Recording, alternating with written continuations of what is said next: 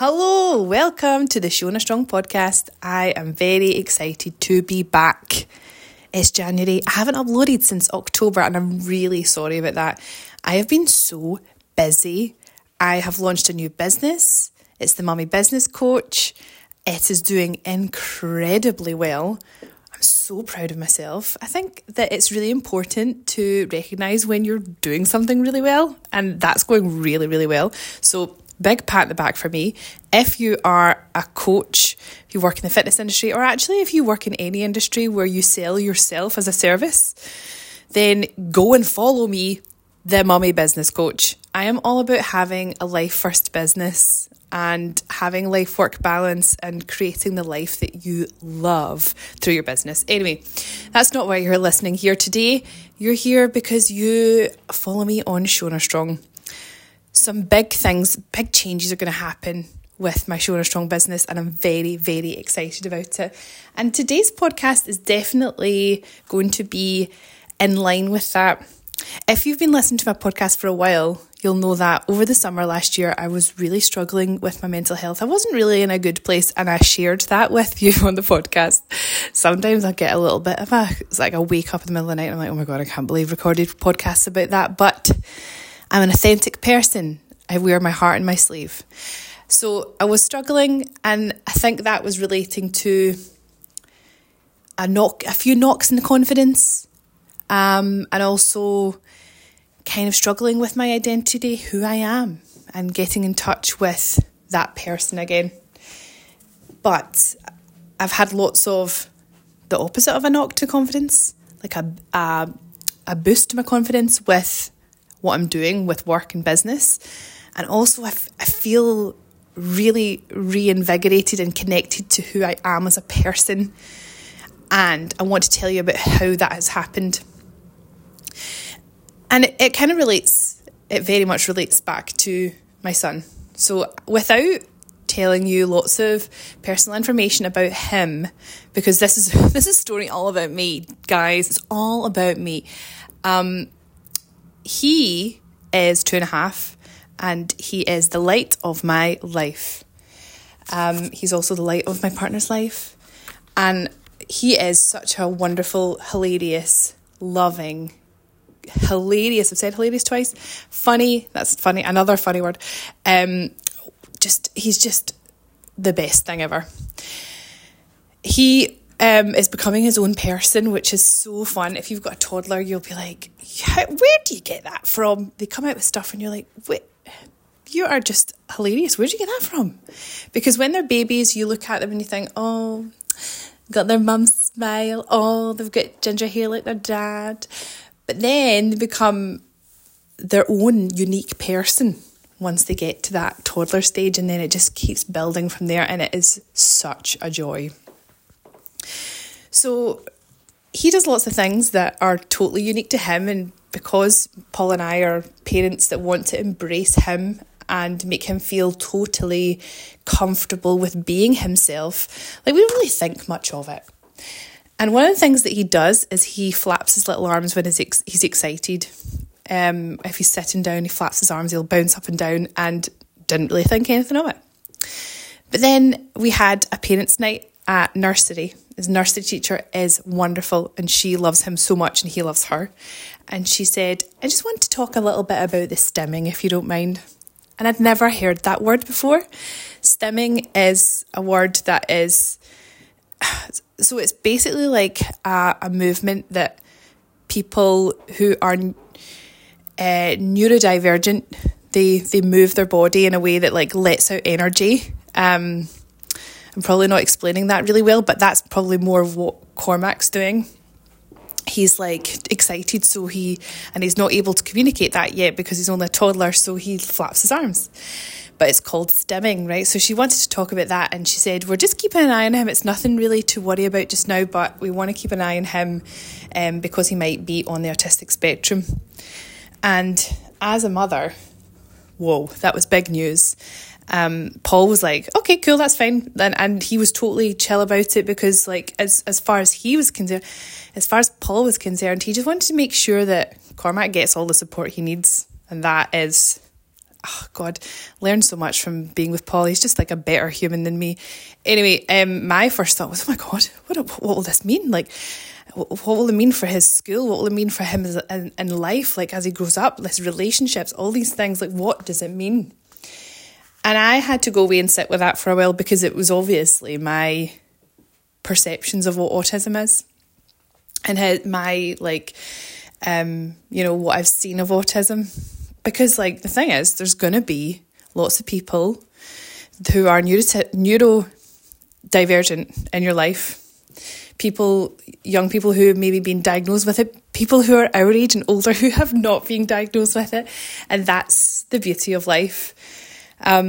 So did a little bit of thinking about it. We also had our health visitor come round, and she did a kind of rough assessment of him for autism. She said, and this is her words, she said, I think he might just be a very clever little boy, because apart from the stimming, he has a few things that she said are markers of being on the spectrum.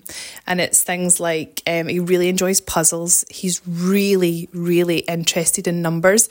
And the nursery teacher said that he's quite advanced. Actually, her words were a maths genius. I promise that was her words, not mine. So yeah, he really likes maths and numbers. He is very, he can be very focused on a task, but not to the point where, if you move him on to the next task, he gets upset. He's absolutely totally chill with that. He's actually a very chilled out person, very happy and smiley generally. So, our question was, the things that are showing just now, it's just stimming and, having a touch of the Einsteins. So the health visitor wasn't very concerned, and she said the good thing is that nursery are flagging it, because think how many people go through life who are our age and have not had the support that they needed in life because it hadn't been flagged. So anyway, that statement was quite powerful for me. So then I said to my mum, I told her the situation, and I said, and it all started with his stimming, his flapping his arms. And she said, oh, you used to do that? I was like, what? I don't remember this. And she said, yeah, you did that. You did that from the very start, and you did it all the way through to first year at school, where your first year teacher had to speak to my mum about it because you were distracting the other children. And I had no idea about this. I did not remember this at all. But I flapped my arms and stimmed all the way through primary school, all the way up until being 11, 12 years old. And then I was like, holy, right. So if I'm completely honest, my first thought when I thought that's something I do was to perhaps be like, oh, well, I mean, I've not got autism. And I stimmed Cormac won't have autism. And then I was like, the thought process was, hold on a second.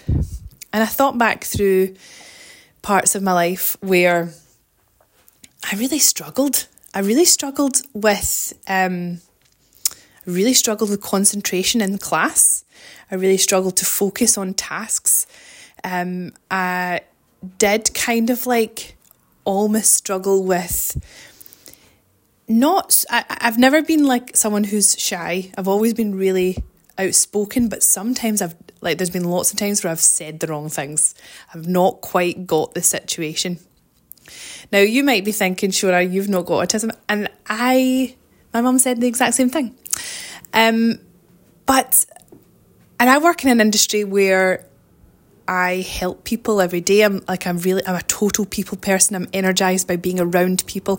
And that in itself is maybe a bias that you would have against people with autism. You would think, oh no, well, all those things are not that people with autism have. Those are not qualities that people with autism show. But I don't believe that. And I think that perhaps there's been a shift in me where I've seen as a young person, what you need to do in order to fit in and what you need to do in order to succeed in life. And I have adapted to that. And then I read Fern Brady's book. Fern Brady is a comedian. She's from Bathgate in Scotland, and she has a really, really good book. She is autistic, and she tells the story of her life and the lack of support and then the weird support that she got, and how like fully accepting her autism in her later years as an adult has allowed her to live authentically and be happy and accept herself. And I just think that this has been the huge shift that has come about for me. Age 35 is that it is not it's for a single moment would never question accepting Cormac as he is. I would never, like, there'd be nothing that he would do that would be, I don't like that, I need to change that about you. I love him for who he is. And so in order for me to do that, I need to do that for myself too, and not deny who I am, and instead fully embrace who I am. Now, I don't need to go out and get diagnosed with anything. I don't think that would change anything, like whether I had something or not. And I also don't think that, everyone's on the spectrum, because that's not true. Not everyone is on the autistic spectrum. Some people are very much neurotypical and some people are neurodivergent. But I have got to a place in my life where I have managed to work around these things. I've managed to find a way to make my brain do the things that it needs to do. But where I was struggling was this acceptance of myself. Last summer, I was really struggling with who am I? Why am I like this? Why do I struggle with these things? And always trying to be better, always trying to strive for self-improvement. And while I don't think there is anything wrong with that, when you've spent 34 years of your life doing that, it needs to stop sometime. And this is where 35 years old, 2024, this year is the year that I am living authentically. I am being myself. I am embracing who I am. I am living unapologetically and fearlessly. And I am so fucking excited about it.